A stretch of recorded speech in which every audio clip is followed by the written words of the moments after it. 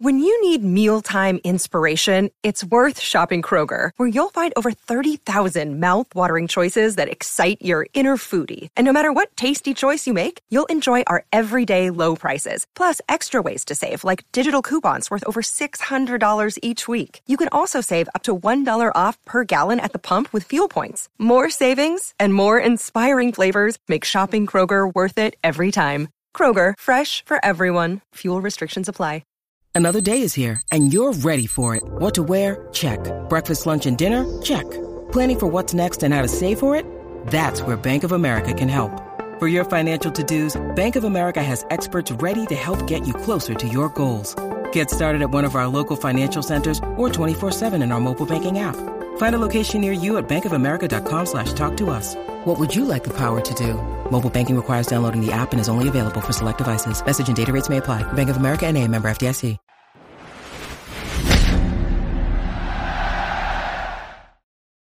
Welcome into 11 Personnel, episode 157. That's right. We're 150 episodes in to the Kentucky Football Podcast, and I'm Nick Roush with Adam Luckett after a whirlwind weekend. Yes, if I sound exasperated because it was pretty crazy, Luckett. We're getting close to football season. I was hoping just to talk ball, but they had different plans for us, the powers that be. Feels like a dream, right? Like I keep waiting to wake up. Like, wow, that was a really weird dream. There's a lot here. This is a football podcast, so I think the big takeaway is there's some stuff with Cal and Barnhart. That's probably the biggest thing to come out of all this. Okay. Mm-hmm. So we don't really need to get into all that. I mean, that's pretty, I think, blatant, quote unquote entitled. Grace, all those big buzzwords we heard from Kentucky's athletic director on Saturday in a 40-minute. Felt like I was being preached to. So I mean, there was just a lot there. That is clear. Like that. I mean, that is, yeah. Like that face right. That's how I felt. I was talking like Mitch Barnhart was talking to me. I felt that I was getting that face. That is clear. But the big thing here is like, how is this? Where's Kentucky football and all this? And where do they fall? I think that's what our audience wants to know. Mm-hmm. And go ahead. I would just say that somehow it feels like not only is the college football world kind of rallying behind Mark Stoops, but the teams really rallied behind it. And therefore, in the immediate aftermath of Cal's basketball school comments, there was a point where you thought, oh man, is Stoops making a mistake by not letting this just slide under the rug, right? Because it wasn't really a story until Mark Stoops reacted. And then that's what. But Cal said something he had to. He went to Thanksgiving. He called his brother's sister, said she didn't look good, and then he called her fat. Like, you have to say something. Like, he cannot just sit there. He said fighting words. And he had to stand up and say something. So I don't like, now he took a low blow. The 4 postseason wins, that's a low blow. That he did not need to do that. But that he went there. And then when he went there, there was, he got a little fired up. We've all gotten a little fired up, and he kept going. So we can argue if he went too far. I think that's fair. What was your favorite Mark Stoops pot shot at John Calipari? Because there were some really good ones in there. I personally enjoyed the third base comment is going to live forever. I mean, that is the ultimate to me. But like, I mean, that is low. I mean, that's a kick in the nuts. 4 straight postseason wins. Cal has not won anything. I mean, Cal has not. He hasn't won. Like, if you want to talk basketball significance for Kentucky, what when you go on the Wikipedia page, what is there other than NCAA tournament appearances, SEC championships, SEC tournament championships, Final Fours, NCAA championships? He hasn't won one of those. So, I mean, that's whatever. But that's what Stoops was kind of, with the third base comment and all that. Yeah. And so that's where that was. I would say that was my favorite.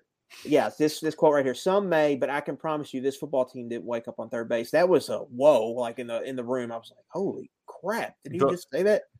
The one that kind of slipped by us all because we were focused on that comment. Also, the one where he said, I appreciate our basketball history. I know it. I love it. But I know that it's all about winning now and winning the postseason. And that's what we've done, creating history. The one that was really maybe the most sly remark was when Stoops said, we got to work in this facility. This isn't a PR firm. Yes, that too. That was a subtle shot at Cal. And the staying in my lane, I think, was because Cal gets all how he gets on. You've been in the press conference. Yeah. But yeah, that was crazy. But that to me, like, there's more than just it's just him calling him a basketball school in this. But I'll get into this in a second. But I want to say this: people like. There's a lot of fans like saying the Alabama and Georgia comps aren't fair. And you can say that, and that's fine. Like, that's fine. But you know who you're going to hear those comps from? Staff at Auburn, staff at Florida State, staff at Tennessee, staff at Michigan State. On like the guys, staff at Cincinnati. Those schools that they're recruiting against all the time are going to throw that in their face. And so they're just going to have to deal with that. Like you said, he said the quiet part out loud, something you could not say. Yeah. And then when Jedrick Wills or Damian Harris show up again, Nick, in state, Alabama's probably going to use that too. So you're going to have to fight when they're recruiting Cutter Boley down the street here. Yeah. They're going to have to fight against that. And so like now you see like Mississippi State's women's basketball coach, Arkansas's athletic director, Tennessee's athletic director. I mean, on and on are all taking little pot shots at Kentucky. So like that created a storm or whatever.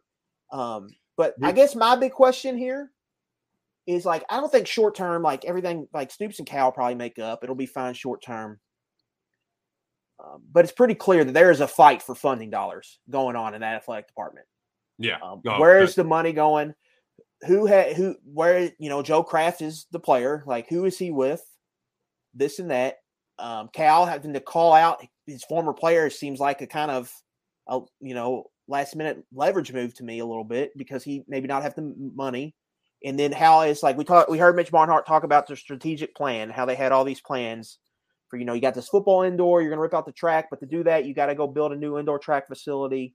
Where they're going to put the indoor track facility now messes up the tennis thing that was been in plan for multiple years. So now they got to move tennis. So you got to go through all this. And if Mark Stoops, if you go back and watch the Kentucky-Florida game this year, TV copy, Dan Orlovsky is the color analyst for that game. He talks 5, 6, 7 times about how Stoops believes he can turn Kentucky into a top 4 SEC program. So that is top 4 SEC program means you're top 15 every year, give or take, average over a 5-year period. If he's going to do that, it has to be funded. He has to know that they can keep investing in this. Basketball and football. If Kentucky wants football, if they want to compete in the SEC and be good, it's got to be 1A with basketball. It cannot be basketball 1, football 2. You've got to be together operating, and football's got to get what they want when they want. And so it comes down to me: are the dollars there for them, for both these guys to coexist? And I don't know if there is. And right now, Luckett, I can tell you that is definitely the case because. From my understanding, for what I've been told now, I'd like to hear it from more than one person, but essentially Cal is saying, hey, I can get my former players to pay for all of this. You don't even have to worry about it. But Mitch Barnhart doesn't want that to get done before he can raise the money for everything else. And it sounds like he's struggling to raise money for that practice facility upgrade, for that indoor track. And that's essentially what he said. He's like, we have a pecking order here. But I think the problem is Cal could cut the line because he's got former players that have made $1 billion and can easily write the check to cover for $25 million in upgrades or whatever it might be. Mm-hmm. And so that's where this really turned into a pissing contest. And I think for Stoops' sake, what actually turned out to be a blessing was that Mitch Barnhart went and shoved his foot in his mouth and said stuff like the quote that our friend YouTube Trey's got pulled up now, which is, he went and said they've got every opportunity to do the things they want to do to be successful. That's not changing as long as I'm here. And if it's not good enough, coaches change a lot, which really was strong language. And he went on to say, we've been here a long time because we've been successful, and I'm going to keep doing that. I don't think he needed to add that coaches change all the timeline, and that might be his undoing. But he tallied it up. It's 44 years of experience between Mitch Barnhart, John Calipari, and Stoops. Obviously, Mitch didn't work with all those guys for half that time. But to have three guys in prominent positions of power at the same university for as long as they have, that just doesn't happen in modern college athletics. Eventually, that's going to turn sour. It just does. There's an expiration date on all of this stuff, and it feels like Cal is entering his third and final act. But what's it mean for Mitch Barnhart? I don't know about you, Luckett, but Mitch is definitely of the old guard. That's the way he handles everything. It's the way he treats. I mean, he drug his feet with Nil. He drags his feet with a lot of stuff. And frankly, I don't want him hiring any more coaches. So how they progress forward in some healthy fashion, I don't know. But the more Mitch talked on Saturday, the more I just couldn't believe it. That was Luckett, you were in person. I was watching from afar. I don't think you're ever going to attend a crazier press conference than the one you were at on Saturday. Yeah, the aspect, let's just go back. The best thing Mitch did was right. Kentucky had a very much a booster-driven culture, how the athletic department ran. Similar to Auburn. That off, and he made Kentucky's athletic department a part of the university, where that they didn't have that outside influence where it could be run like a real company, instead of rich guy Johnny telling him who to do, what to do, and making sure everything is balanced. There's checks and balances, and that they can use money to increase all the sports teams. Right? They can give them all facilities and yada yada. But now we're in. The world's different. Now the boosters are more involved now, right? Because NIL. Mm-hmm. So you gotta, and then fundraising is huge. Right? That to me, maybe that's the biggest issue we have here. It's just you need more of a fundraiser in this point in time. That's what you need. You need to go out and fundraise. And if he's having issues, like you said, fundraising, that's a problem. That can't be an issue. Kentucky has a chance here with Stoops and the football team. They really got a chance for sustained success here, but you've got to be able to financially commit and make it happen. And if basketball and football are all trying to reach for that, whatever money Kentucky has, Kentucky's not Texas A&M. There's not a lot of millionaires out there just ready to make it happen. They just don't have that. And so it's just an interesting times, because the more Stoops wins, the more he's going to want stuff. And you can go on the coach rankings, and wherever Stoops is, those other 15 names he's with probably don't have to fight. Right. On campus to get the stuff they want. And that's right. Go ahead. You mentioned A&M though too. Kentucky is in a unique position that not many other schools are in. How many other schools have had this much success in two major sports? Maybe A&M made the College World Series in baseball, but that's you don't. Yeah, that's a different sport. The big one, doing the football, men's basketball is that's different. Yeah, that's a much higher price tag to be at the top sort of level. So the fact that there aren't a whole lot of schools that have this sort of problem, and the timing of all of this coming to fruition. What brought up that quote that Mitch Barnhart gave was a question from Mark Story saying, hey, is this or do we have another Bear Bryant, Adolph Rupp situation on our hands? And right now, Mark Stoops is doing a bunch of stuff that hasn't been done since Bear Bryant was there. Mm-hmm. Kentucky was ranked number 20 in the preseason AP poll for the first time since 1978. And what's the stat? Is it first time finish and start a season in the AP poll ranked since Bear was here? They haven't done it since 1951, and then Bear left 2 years later. Yeah, I mean, so there are a lot of parallels. Mark is 2 wins away from surpassing Bear Bryant with the most wins in Kentucky football history, and So we just there's been a lot of stuff building. I don't think there was a ton of animosity between Stoops and Cal leading up to this. I think there was certainly some fracturing on Calipari's side of things, and he picked a poor time to start pleading for more money, which is right after losing early in the NCAA tournament. Well, and he you got to think okay. Let's go back to Kentucky beats Louisville. And there's all that rumors about Stoops, and he meets with Barnhart, right? Mm-hmm. I mean, that was part of the contract negotiation leverage. Yeah. It was more bigger recruiting budget, and it was getting that expedited to the top of the line, that he wants that done. And he agreed on it. And then, but Cal doesn't have any, now this gets to the point about how much power you think Kentucky's basketball coach should have on his campus. Because he doesn't have contract negotiation power. He's got a lifetime contract. Yeah. So he's just kind of stuck. And then then you have on-field results. Are on the court in this case with basketball, and St. Peter's lost in worst year ever. And like I said, he hasn't won something big that the fan base really cares about, whether SEC crown, SEC tournament title, Final Four, national championship. Those are the four big ones that people care about. He hasn't won one of those in 5 years. Yeah. No.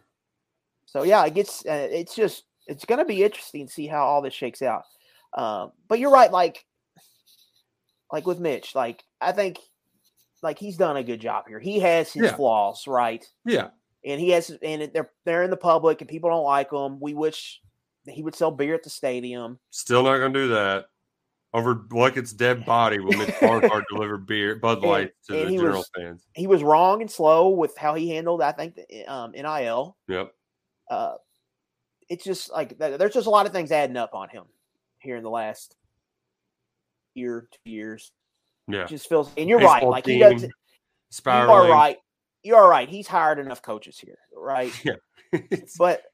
But if he leaves, this new AD is going to be walking into a hornet's nest.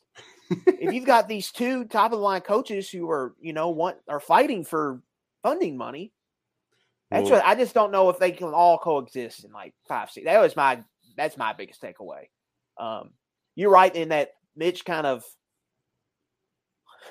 Stoops and Cal are maybe in a little pushy match at the bar. Yeah. And Mitch came in, took it in the street, and him and Cal just started throwing haymakers. Mitch picked up the beer bottle. That is what happened. Cracked him on the head. He took it too far.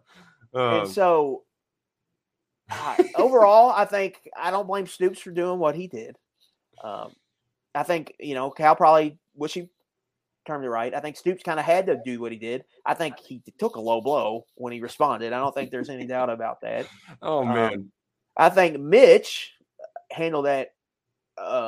Mitch should have talked first on Saturday. Nick, why didn't Mitch talk first? I don't know. Why? They should have had a canned message for Stoops to give, and Mitch should have came and took all the questions on the issue. Yeah. And so then by the time Mark gets there, after he talks for 40 minutes, all of us, we're out of coffee. We're all tired. I don't understand why he didn't talk first. That makes no sense. Well, that's why Mitch only does 2 press conferences every 5 years. He's not good at the media. Before the practice ends, he should have came in there at 11:30, and we should have duked it out in the media room. And then Stoops could have came in, asked a few questions, and it would have been done instead of what they just handled that very, very poorly. Yeah, it could. I fully anticipated that to be a de-escalator, and instead it turned into it was just throwing gas on the fire. It was a mess, and it's also all our fault. So I'm sorry, everybody listening. It's the media's fault. We've got nothing to do in August. We don't do any podcasts. We don't write any posts. We got nothing to talk about. So we got to blow up this situation even more. I really don't think he meant that, but he just hadn't the media. He didn't answer questions. So what he said came off wrong. Yeah. Well, and that's part of the problem. Why are you only doing media once a year, Mitch?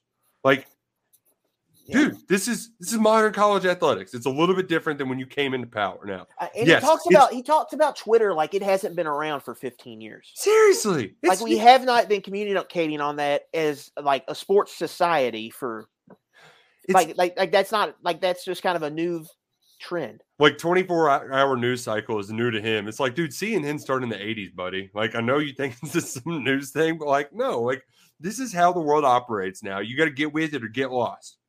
Get with it. Right. or get lost. So, yeah, it's going to be – we'll see how all this shakes out. Like, in my scenario about the fight for funding, like, both teams are going to have to keep winning for that, obviously. So, I mean, it could be all for naught.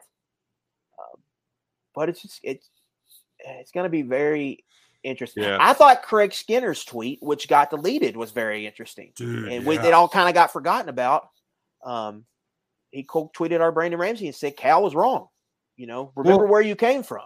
Well, see, I think what's important to note too, Luckett, is that everybody here is a little wrong in certain aspects, and I can see why they acted in certain ways too. Like, did Stoops go over the top? Probably, but did he have to stick up for his guys? Yeah. In Mitch's case, like, he's Cal's boss. All of the other coaches have like Craig Skinner. He wants air conditioning in his freaking gym. Like, that shouldn't be too hard to ask.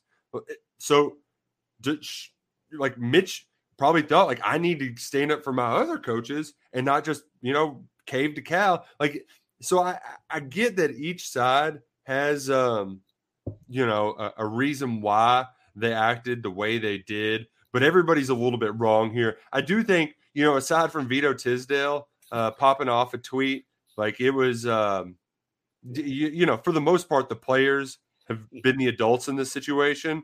So I want to commend them. And I do think that, like that's the part that got lost in all of this, is it's all been done in public instead of private, because privately this team is pissed off. And I think it's actually going to help the football team this fall. Yeah. Well, I mean, you go by what Matt says on his radio show, they just don't talk. So, like, they kind of have to, if they're going to do anything, they have to do it in media. And basically, like, this is me kind of reading in between lines, like Stoops saying what he said when we all thought like they were cool, Stoops and Cal. Craig Skinner saying what he said. And then Capilouto comes out immediately in like a vote of confidence for Mitch. And he had to know, like, Mitch was probably going to set flames to Cal in that press conference. Like, it seems like they're kind of, this isn't we're getting off football, but it seems like an administration versus Calipari issue. So that's a mess in and of itself. So, right, there is, like, the public perception of Stoops in the college football media. You've already seen it. Yeah. Of people like really like respecting him for doing that. Oh, Feinbaum dropping haymakers a day.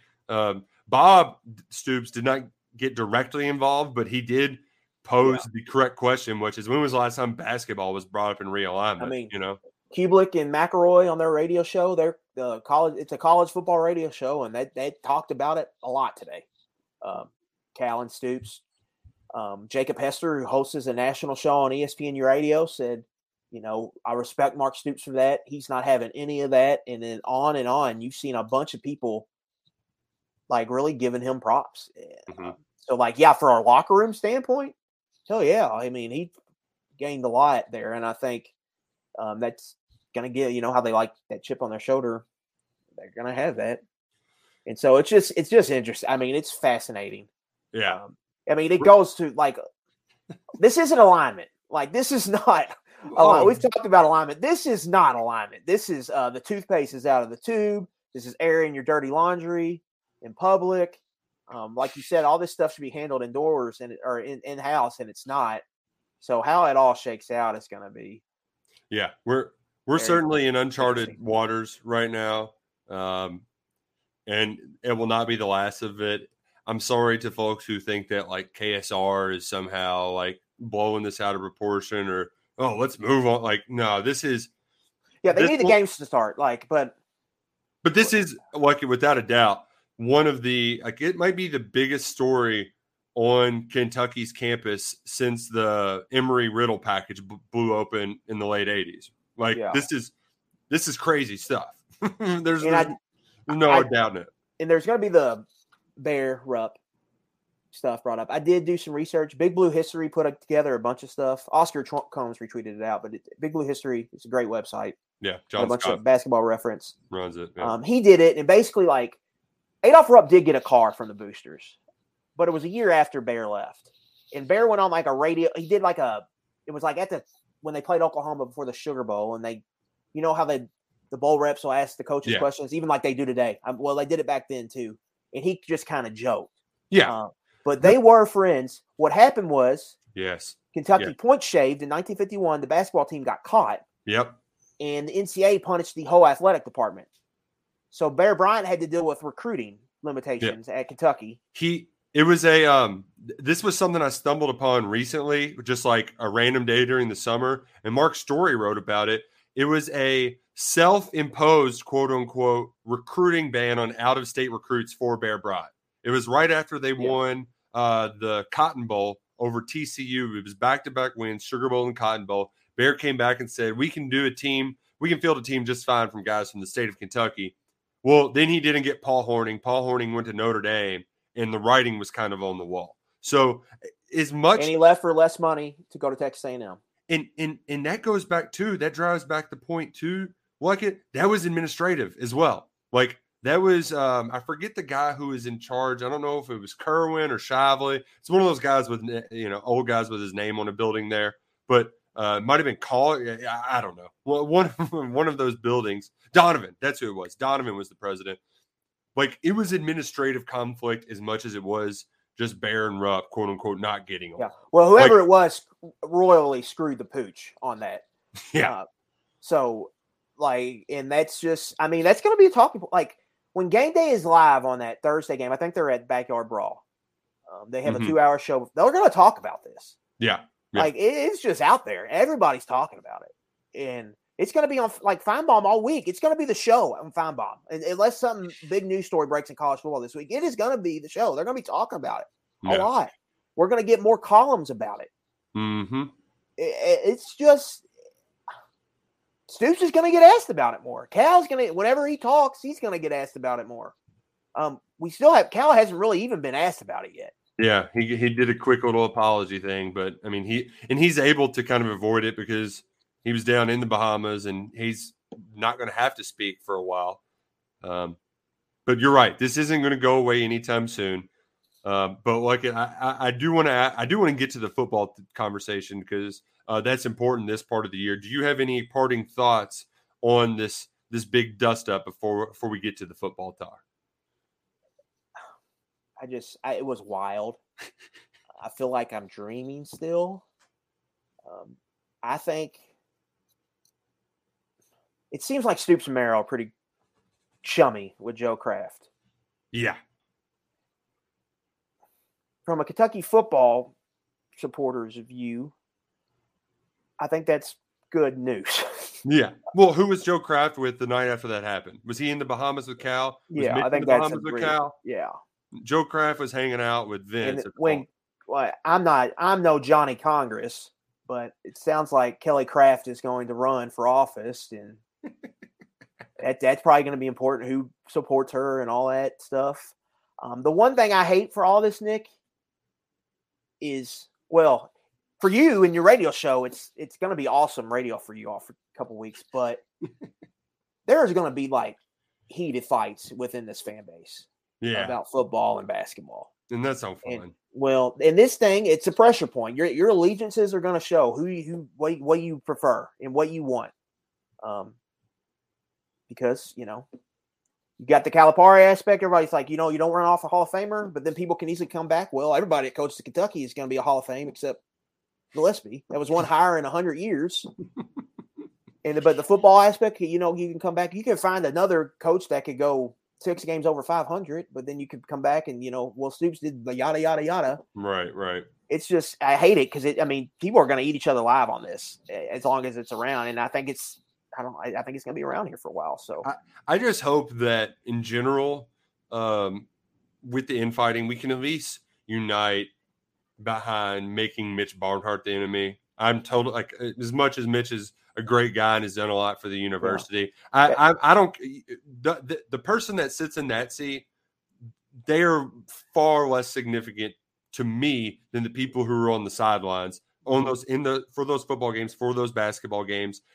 Much more difficult to replace than the athletic director. I mean, Mitch has put how many UK guys in AD jobs across the SEC? You You mean to tell me that one of them wouldn't want to come to UK? That Dwayne Peavy wouldn't want to come back? Like it's an SEC. It's an SEC gig. You're gonna get top of the line candidates. Unless you're Tennessee and you just cheated your ass off and you're just stuck with going to UCF to get their entire administration and coaching staff and God knows whatever. Like you can find qualified people to be suits to wear that top button, but you don't. So I hope that in all of this, that, if Mitch Barnhart did anything with that crazy press conference, he put more of the heat on him and took more of it off of Mark Stoops and John Calipari.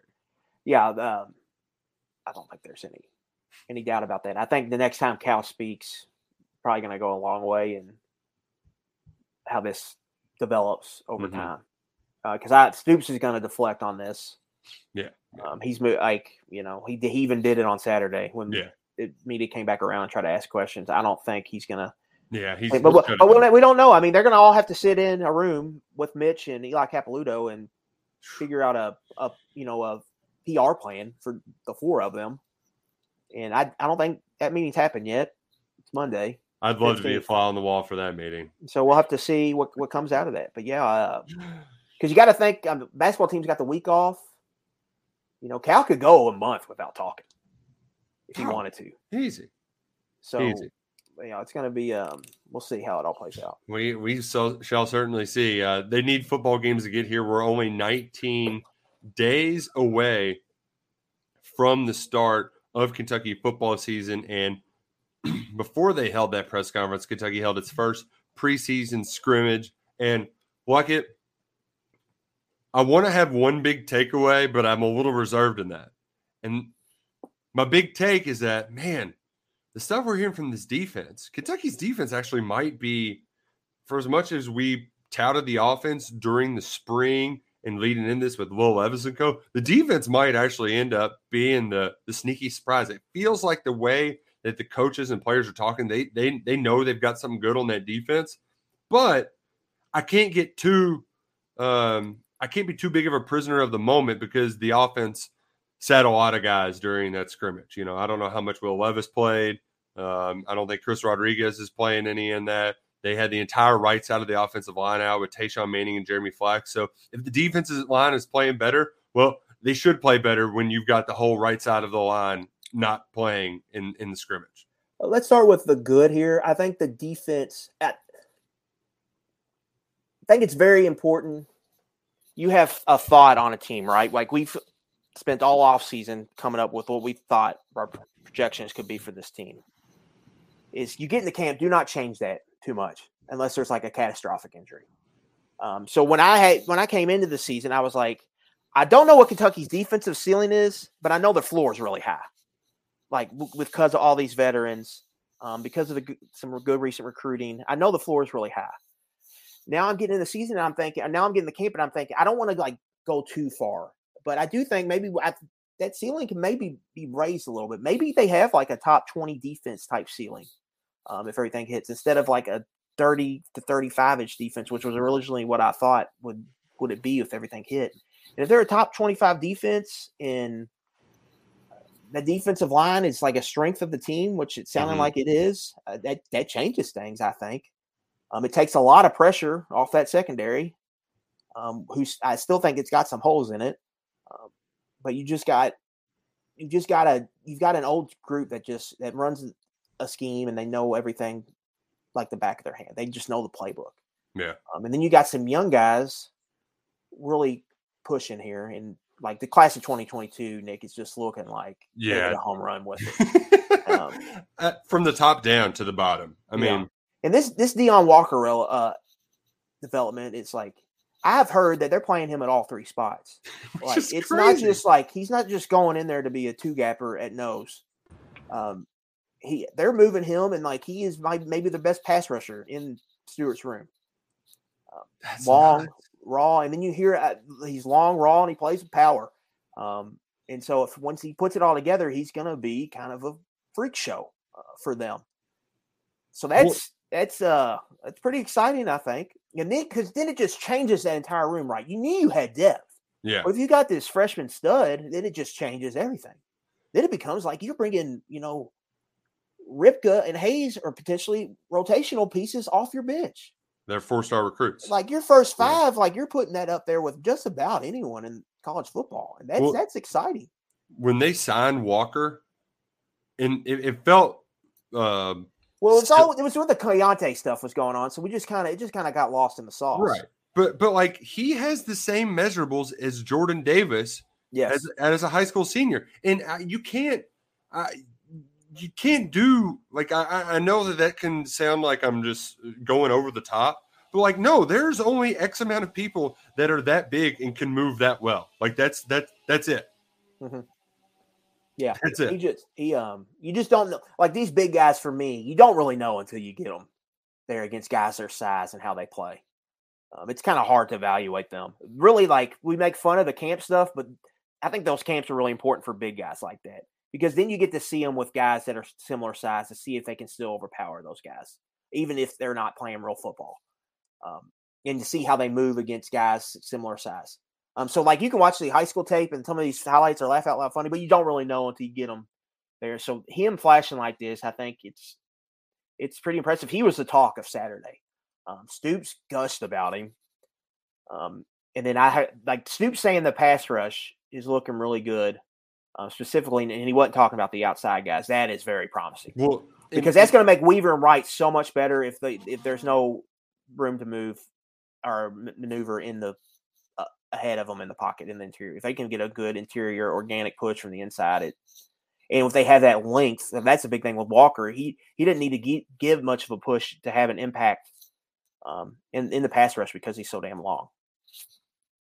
Yeah, and forgive me if you hear something in the background. Neighbor just got out the chainsaw, so who's not chainsawing at 3:30 on a Monday? But I think that I'm glad you brought up the pass rush aspect of it because Kentucky's been good at stopping the run for the last 6-7 years.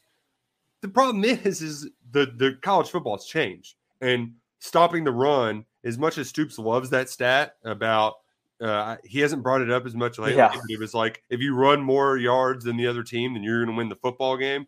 Like that's not always the case anymore in the SEC, and a lot of teams they play this year are reliant on talented quarterbacks. So that's how you help a secondary that they really struggled last year that has more experience now. But the best way to help them is just by getting in obvious passing situations and getting the ball out of the quarterback's hands while under duress. So that's a very positive development. I think the brightest spot that you can say so far about Kentucky football fall camp.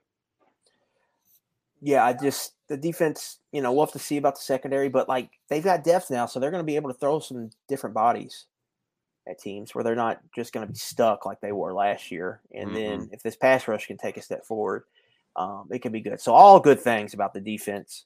I think if you're going to get the bad, I don't know if it's like you wanted to hear more about the offense. I'll say that. Like that, it has me a little worried what it's going to look like coming out. You add in some of these injuries. The old L sounds like they're pretty banged up. I don't think it's nothing like long-term they're worried about. But they need to get those guys healthy right now. So that's a worry. And then, you're young at some of that receiver and some of these other spots. So maybe we might need to prepare ourselves for a slow start to the season for the offense. It's kind of where I'm at right now. I'm very interested to hear what we get this week and hear some intel from the second scrimmage to see if maybe they kind of take a step forward. Because that's really offense. We just don't know. And if you go back, like last year, offense was a story in camp. Yeah. It was just, the defense was telling us how crazy this offense was and we couldn't stop them. You're not hearing any of that this year. It's the defense kind of overwhelming the offense. So we're going to have to see how that all shakes out. Yeah. And that's a case where the schedule is kind because I can still see Kentucky just running the damn ball for 350 yards in the swamp and winning like 17-10 or something like that. Like you can see Pads just still starting 4-0 and while the offense kind of gets its feet underneath them, because I think a lot of this is going to come down to you got talented receivers, but they don't have the relationship yet developed and cultivated with Will Levis. I was happy to hear DeKel Crowdus made a couple contested catches during the scrimmage. That's a guy, we talk a lot about the true freshman. We forget about the red shirt. And Barry Brown, he's just going to do Barry on Brown once or twice a game. It keeps growing. Like he's going to have a huge role. Him and Dane Key are going to be the starters at receiver. It might not be game 1, but it'll probably be by game 5. So that's your future there, right? Yeah. And then you add that with Tavian Robinson and everything they have at tight end. You just get the offense. Like the more I look at it, it's like it's got to be like it's the Levis and Scangarello show. How many strides did Levis take as a player in the offseason?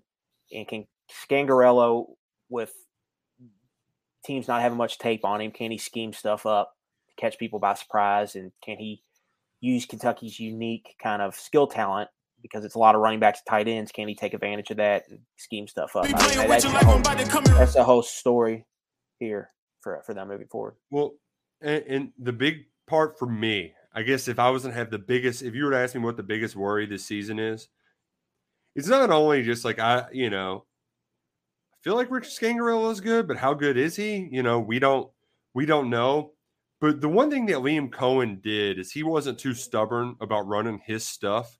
It was just like, all right, this ain't working, we're changing it. Kentucky is just you should be able to run the damn ball regardless. But at wide zone, that outside zone could be real boom or bust. And it's hard to be too critical if, you've got O-line turnover issues. Like if they got there in camp and the O-line can't, you've got guys going in and out because of injury. Yeah, but I just mean like if you're sticking on a boom or bust play and there's more bust starting off, like that can lead to some problems and force Will Levis to make some into some situations you don't want to be in. Right, you're right, but they're not like it's not just going to be a wide zone stretch offense. They're going to run pin and pull. The Niners do some counter stuff. They do a lot of. I don't think it's just going to be that. Like, I think the one thing I would maybe is are they too overwhelmed with concepts and formations and all that? That would be because that seemed like what it was early in camp. It's just a lot. It's an NFL offense. Yeah. So maybe, if you could get that, but if they're banking on, they got a lot of smart players, they could figure it out. They could have something, but we'll see. So we were really going to have to see them. We just don't know, but I would feel a lot better if it was just like, we saw them take a step, or you heard some good things about the scrimmage, because it sounded like they started slow possibly Saturday, but then they got kind of warmed up there towards the end. The other thing too about these offensive line potential concerns early on, you have the personnel elsewhere to help them quite a bit, because your running back room is loaded. You can use 2 backs, have one of them, run a route or something, the other one helping pass pro. But the other thing too, the tight ends seemingly are stealing the show in this fall camp, and it is a KSR caller's dream. They're getting so much love, and it's not from the guys we'd expect. I've heard Keaton Upshaw's name uttered 0 times when I ask about who's playing well. It's like Jordan Dingle, Justice Dingle at fullback, and then Josh Caddis.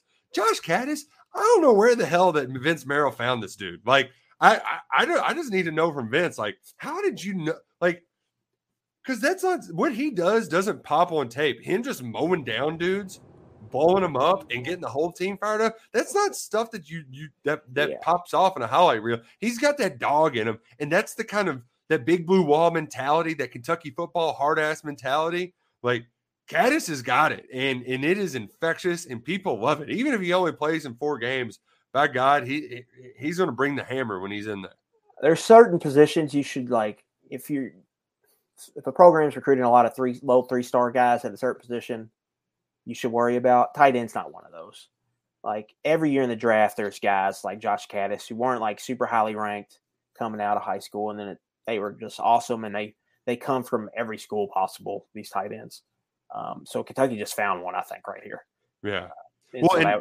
I think part of it too, tight ends are multi-sport athletes too, that, and some of them have that basketball body. Well, they're not doing it. Usually in high school, they're not doing what they're going to do in college. Right? Yeah, that too. Yeah. Which brings me. Caddis kind of did. He had the pedigree, and you see some of the stuff he did blocking wise. We talked about it when he committed. There was some special stuff he was doing here. That he's been able to do it right away at Kentucky has been what's the most surprising thing. But yeah, tight end like Keaton Upshaw. I asked Mark Stoops on Saturday, or someone did. I don't know if I did. I think no, I didn't ask him that. Someone else did. He sounded like a hamstring. He said soft tissue. I'm assuming that's hamstring. If you are open practice, he was slowed down. Nick, he had to be pulled, so it sounded like hamstring. Then that lingered on for here in the next week. So can't make the club in the tub. Especially can't do that in a loaded position room. That's also a reason to be excited about running back. All those guys are having to bust their ass right now if they want to play. So that's another reason to be excited about that group. But a tight end like Upshaw, man, he missed a lot of time in spring. He wasn't able to be full go coming back from that pectoral injury. Now he's dealing with his hamstring. It's probably going to be hard for him to get on the field that first month or so of the season. Yeah, Brennan Bates, he was just talking about the physicality of this camp too, just it being a freaking meat grinder, so like they aren't pumping the brakes at all. They've got plenty of body. So if one of them is slowed down, there is enough to go around to make sure that Kentucky's not dropping off at all at tight end. I did want to mention something like it because I think our listeners will get a few laughs. Because I did end up getting stuck guarding a former NFL tight end at my old man basketball league this week. And big shout out to my guy Ruck. I was at least smart enough to I got out of the way in time to not get dunked on. But the big saving grace is my guy Ruck, who is like an in shape young 20-something. It was the most impressive shot block I've ever seen. Like this dude, he was Lamar Jackson's tight end, cocked back to dunk it, and he just met him at the rim and pinned it. It was unbelievable. So NFL tight ends, not fun to guard when you're an old washed 30-year-old. Is this a league that you can charges allowed in this league? Oh, I tried taking a charge. They didn't give it to me. It was bullshit. It would have been worse if you try to take a charge and then he didn't call it and then he just dunked and the ball landed on your stomach. Oh man, it could have been so bad. But I'm the consummate. I can't jump with anybody anymore. And I've also found too, jumping is how you get knee injuries, how you get ankle injuries. If you just stay on the floor all the time, you're good. You're good. So I just try to take charges and people just like laugh at me. I'm like, dude, big tree falls hard, man. You're below the rim player there on the hardwood. Oh yeah. You would fit in well in the Big Ten. My hip is killing me today. So that just shows you where I'm at on the wash scale. Luckily this league only lasts till I think the first NFL Sunday and then I'm done. So we just gotta keep on pushing through. It's a little good cardio for you, Mr. Roush. Yeah. I need it. I definitely need it. But we do have briefly Kentucky football recruiting. Kenton Kirkland's announcing his commitment tonight. Looks like Florida State decided to put their foot down in that one after losing a couple of DBs to Kentucky. Cats had some momentum, but similar to the other recruitments where Kentucky made a late surge, Florida State is making that late surge with Kirkland. And even though we're recording before, it's probably official by now that he is a Florida State cinnamon roll. Yeah, I think Florida State won this one of many battles. I think they've won this one with Kentucky. The one to really watch out for here, Nick, is Kendrick Gilbert. Out of Indianapolis Cathedral. He's been on record saying he wants to make a decision before his senior season starts. Well, his first game's on Friday, August 19th. So if he's going to make a decision, it's now. He visited Kentucky and Purdue late July. So it's kind of down to those two, and it's gotten quiet. Now, this is a kid, Nick, he's got the measurables. 6'5", 292. He's got a 6'9" wingspan. You're looking at what Deion Walker's doing now. This guy kind of checks some of those same boxes. I think he's going to be due for a ratings bump here as the cycle progresses. This would be a big recruiting win for Kentucky. He would be one of their better players in the class if they could get him in the fold. And his teammate's Danny O'Neal, who's a quarterback Kentucky's recruiting pretty heavily in that 2024 class. So this is a big one. If they could wrap that up, that would be a very, very nice win. In Indiana, a place I don't remember them ever recruiting. Here was Morgan Newton, Carmel. Yeah, you have to go back to Joker, right? Yeah. I will say Purdue did get a recent big recruiting win. Millie Bobby Brown, she's going to Purdue. Did you see that? I did not. Yeah, so there's some stranger things afoot. 11. In West Lafayette. Another player I wanted to mention, Marcellus Pulliam cut his list. And the reason why that's significant is that Kentucky wants to get 2 inside backers in this class. And a lot of guys have fallen off the board since they got Grant Godfrey. They had, I want to say, like 6 or 7 4-star dudes come to campus in June. Ohio State whiffed on a bunch of guys. So they went and took Arvell Reese. He's off the board. Stanquan Clark, he took an unofficial to Kentucky.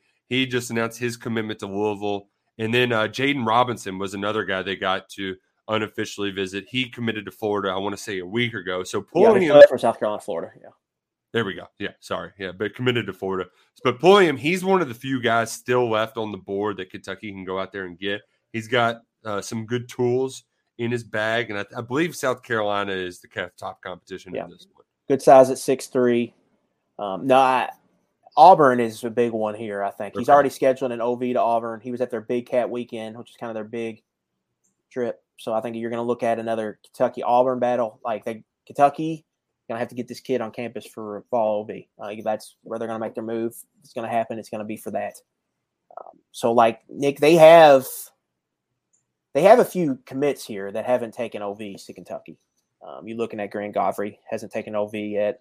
You're looking at Jeremiah England, hasn't taken an OV yet. So they're going to have there's going to be a game where they have a big one. So guys like Marcellus Pulliam and whatever other targets emerge are going to be the ones you need to get there. There's going to be a big one probably in October. That's going to probably be the difference maker. And my biggest question moving into the season, I went on a little Twitter rant the other day. You can go on my feed and find it, which pretty much states where Kentucky is as a recruiting class and where this class could go. Pretty much they're right on average where they've been the last 6 years. Yeah. Where they are right now, if they finish their overall, that would be the third best class in the last 6 years, behind 2020 and 2022, which were the top 25 hauls. The top 25 haul is not out of the realm of possibility, but it feels unlikely because you're just not in on enough high-quality prospects right now.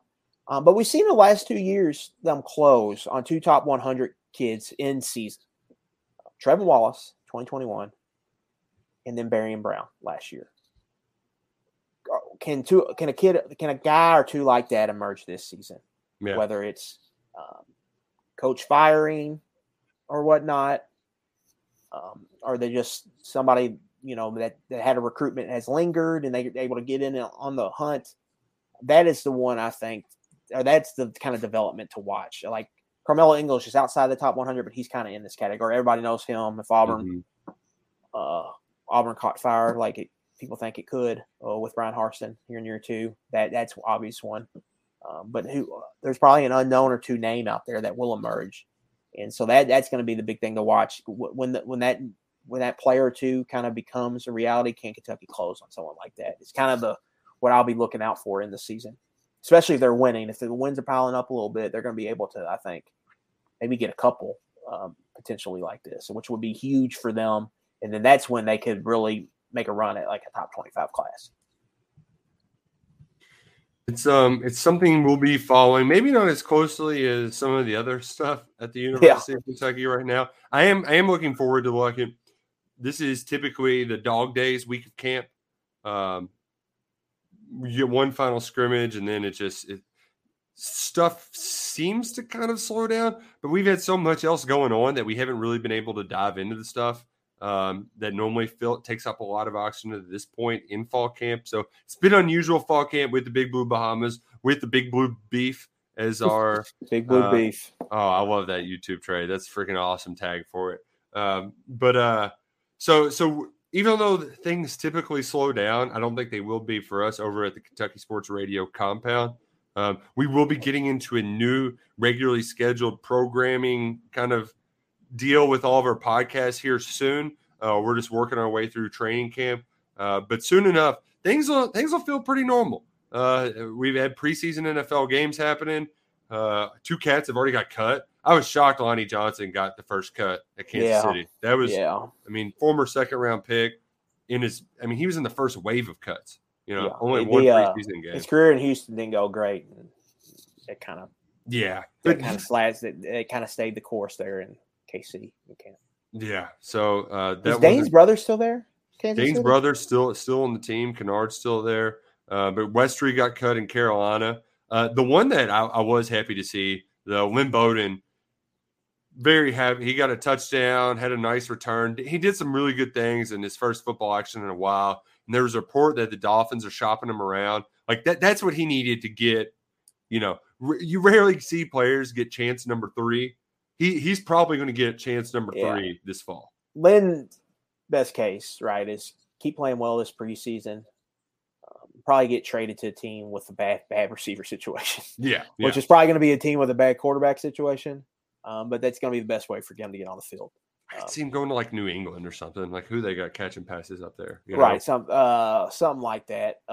Houston. Yeah. Oh, God. Yeah. Something like that. Can we name Houston's quarterback now? Davis Mills.